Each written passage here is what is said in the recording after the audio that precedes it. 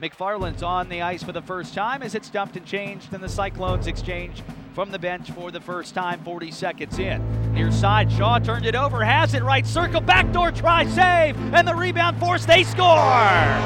3 opportunities at it. Garrett Bartas made 2 great pad saves across the middle, but finally, as the forced pressure from the back door was enough, puck was lifted, and I think John McFarland may have collected in another Cincinnati goal. If it is, it's his 7th of the season. Philippe Cornet 1 for 1 in his shootout career with the Cyclones, and he has a chance here to put the Cyclones up a goal through 1 round in the shootout, a best of 5. He's also a left-handed shooter. Right up the gut, slowly, methodically between the circles, and he scores! Right over the glove of Bartas, a rookie in his first ECHL game, his first career shootout is beaten.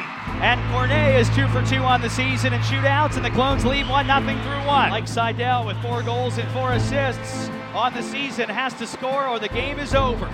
He has the puck, right circle, cutting back in on the forehand, backhand, missed the net, and this one is in the books. Rob Mador has done it again, stopping all 5 of the Icemen shooters. He has now made 13 shootout saves on 14 shootout offerings. He helps the Cyclones backstop their way to a 2-1 shootout win and take over first place in the North Division.